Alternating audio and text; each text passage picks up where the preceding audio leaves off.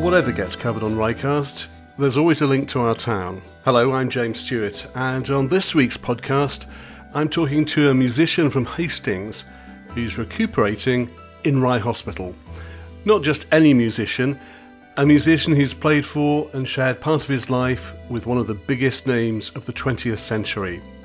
Michelle wanted to meet Muhammad Ali to help him promote his music, but as you'll hear, they soon formed a really close bond. A close bond that saw Ali become godfather to Michelle's son, David Ali, and for the boxer to describe Michelle as his favourite musician, making an album together, and he describes the song Child of the Wilderness as his favourite song of all time. Ali also inspired Michelle to set up a charity, the Kindness Offensive, and that's helped thousands of people.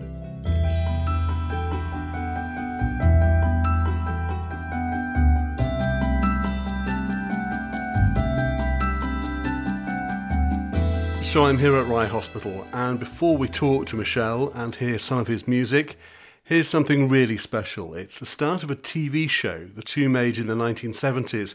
It was lost for many years, but it's an incredible find, an amazing bit of archive, with Michelle and Muhammad Ali in conversation, and Michelle playing some of his music. The following is a special television program brought to you with love from Muhammad Ali. Okay, Michelle, I'll get a fire going. You get everything set up. I want to hear some good singing.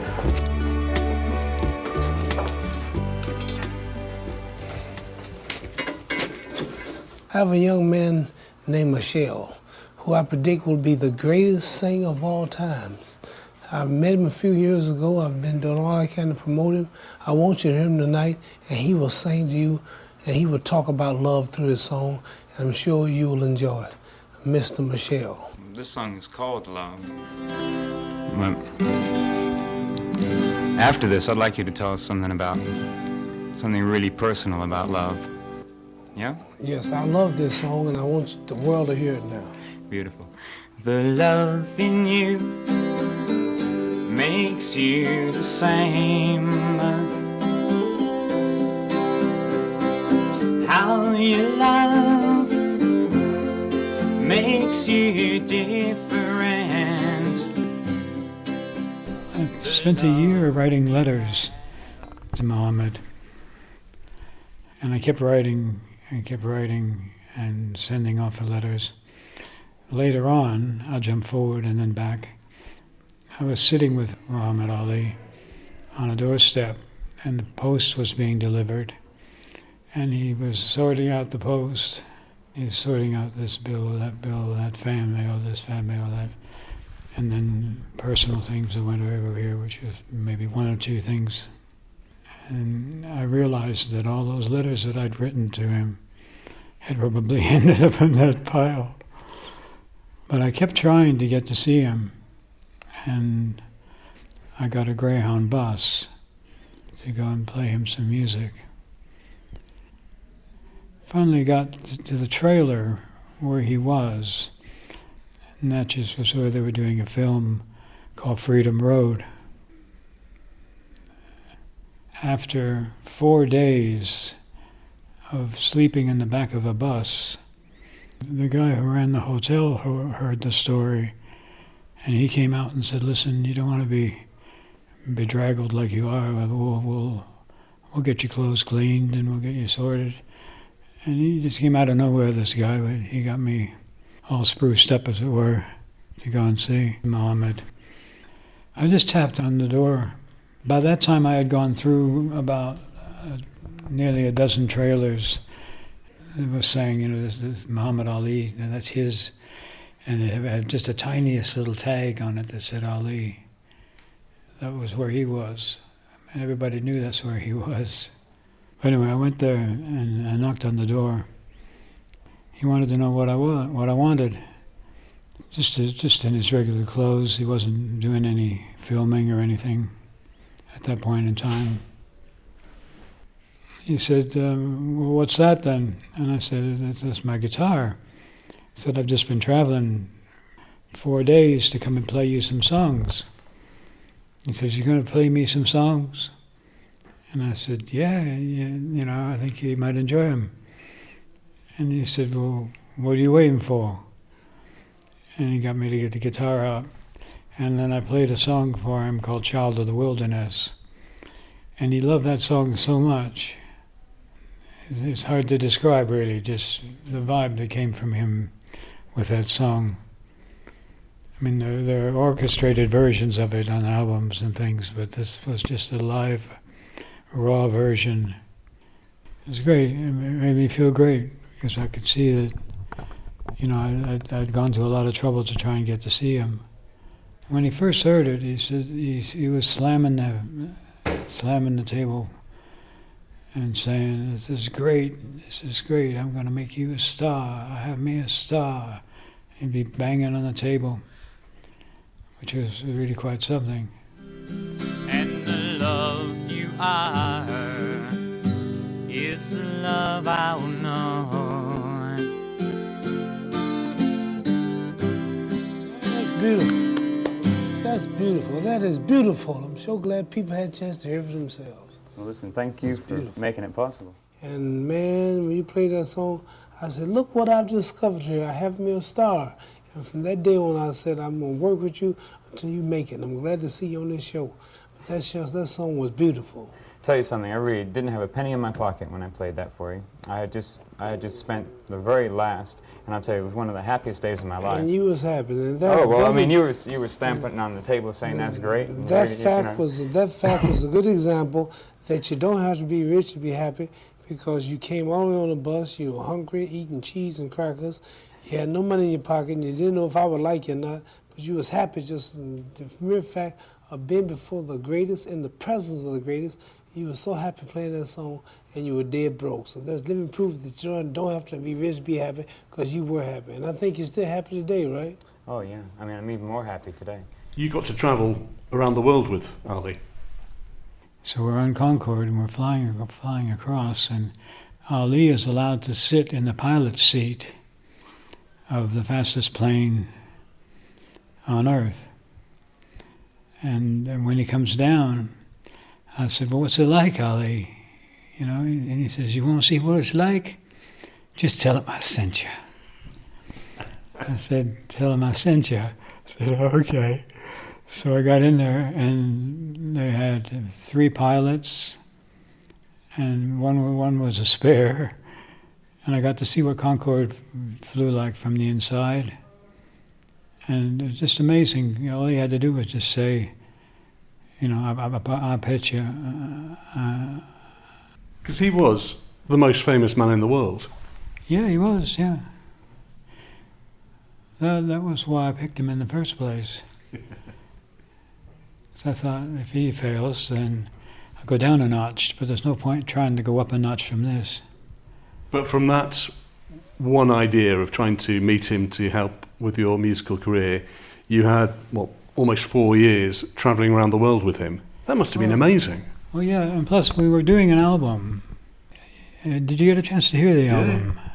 It's not the greatest album in the world, but you have things like whole orchestrations, and I'd say to him, well, this would be a lot nicer if it had an orchestra and some violins.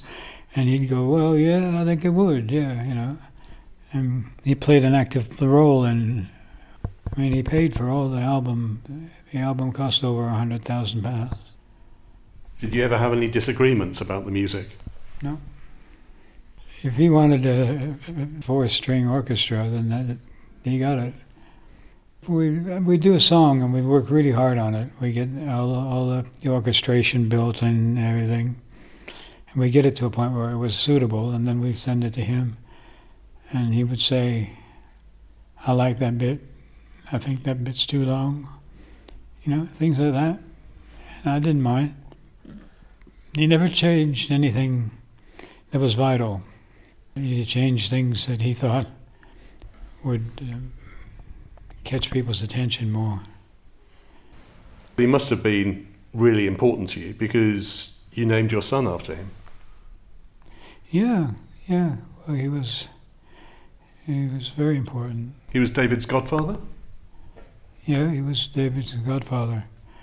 And the first pram that David had was got from Muhammad Ali, and his first diapers, and you name it, the whole kit came with it. He's a ferocious boxer, but there was a twinkle in his eye, wasn't there? There was something that he seemed very kind. Yeah.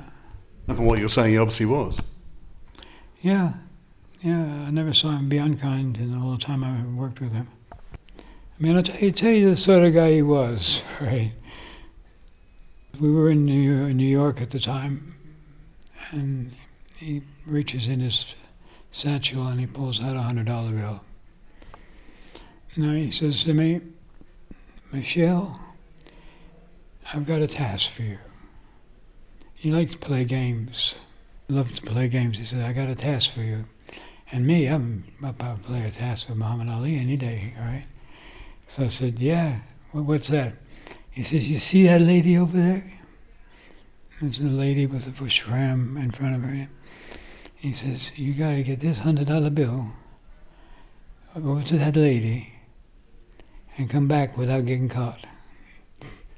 So I said, okay, I'll do my best. He says, no, not do your best. She's supposed to have that $100. You're supposed to give it to her. Now get on with it. And I'm sort of crouching underneath the baby and reach up. They're both looking the other way.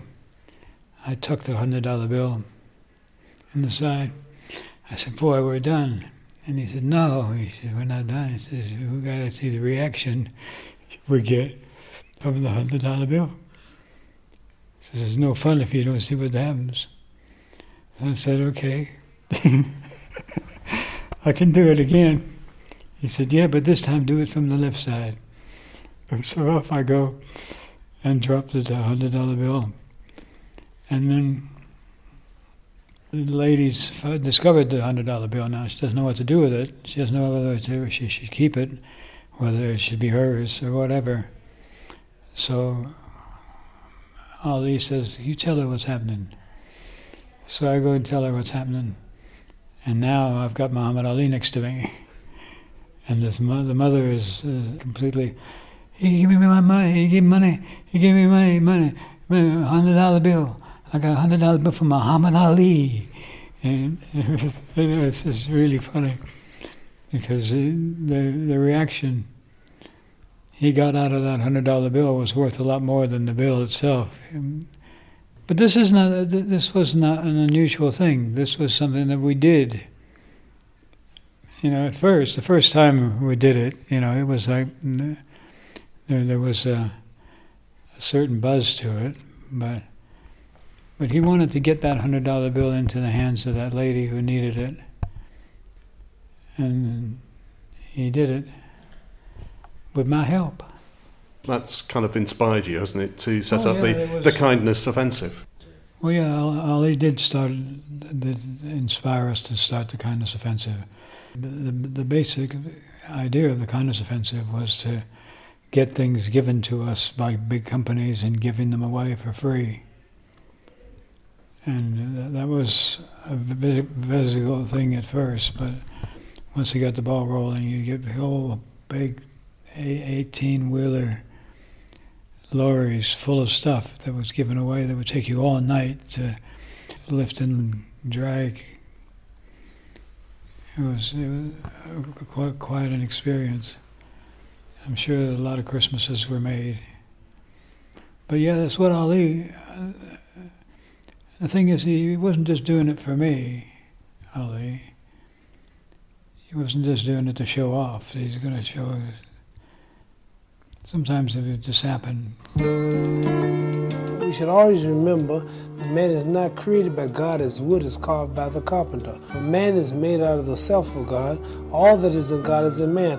All the powers and qualities that we need are attainable if we do not deny the existence within ourselves. But when we deny that they exist in us, then naturally life will deprive us of that gift which is own. How can a man be loved when he carries in his heart the thought that everybody who sees him avoids him, hates him? How can a man be successful when he thinks everything he touches goes wrong? Nobody is his own enemy except himself. In this Child in the Wilderness, this song, it explains a lot of this, and this is what I want the people to hear right now. It's my favorite.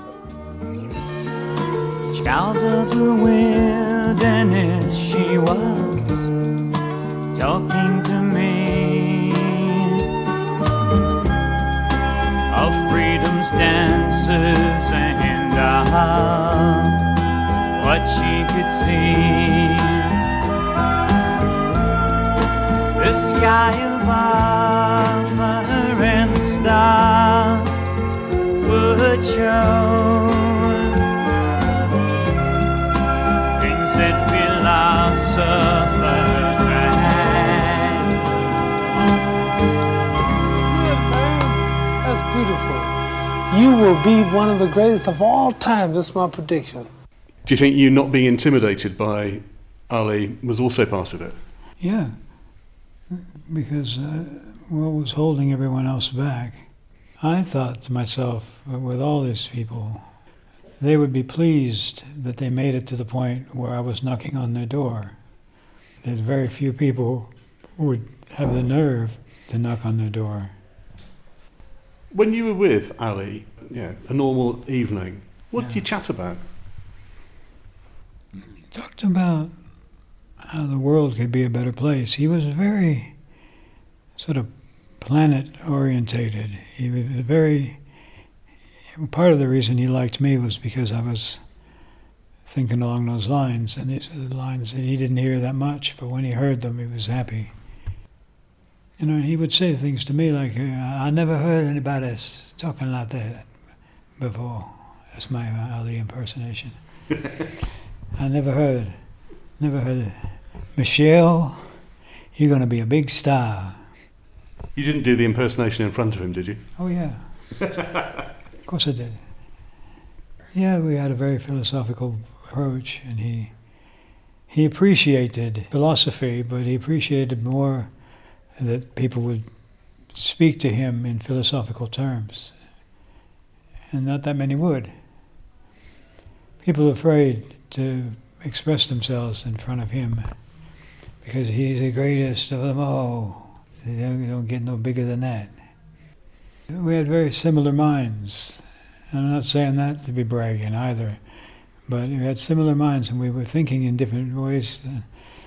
I related to him giving that $100 to that lady in a way that, the rest of the crew wouldn't, they would have put it in their pocket and that would have been it. But Ali, I was willing to go and grab that money and stick it for him. It doesn't sound like a lot because we're sitting here and we haven't got $100 we're throwing away.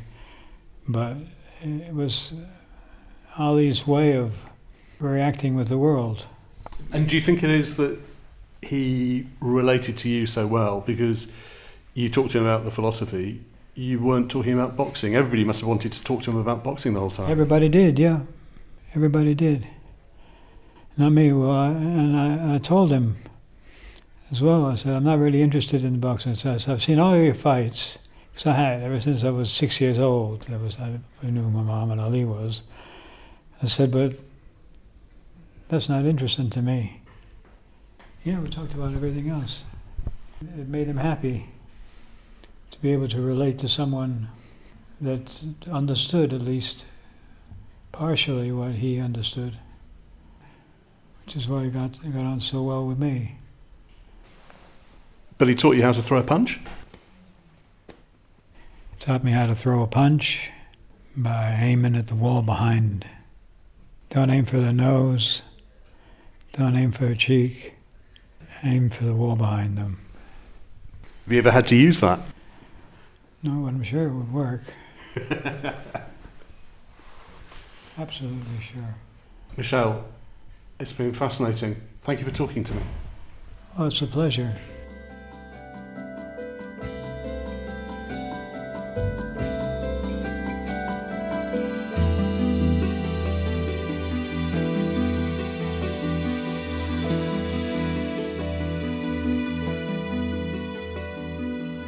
The final word is from Muhammad Ali in a moment or two. Thanks to Michel for his time and to his son David Ali, for arranging the interview and for letting me use the archive.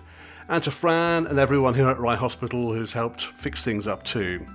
I'll put the links where you can see the full TV show Michel and Ali made back on the website, ryecast.org, and you'll also find links to the music and also the Kindness Offensive. It's Ryecast Sussex on social media and at gmail.com. Until next time on Ryecast, goodbye.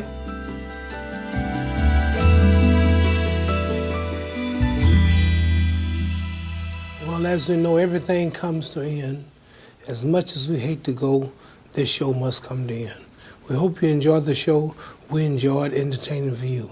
And by popular demand, we will be back. So write your various networks and say if you liked it or not. And if you did, we will be back very soon because I always return.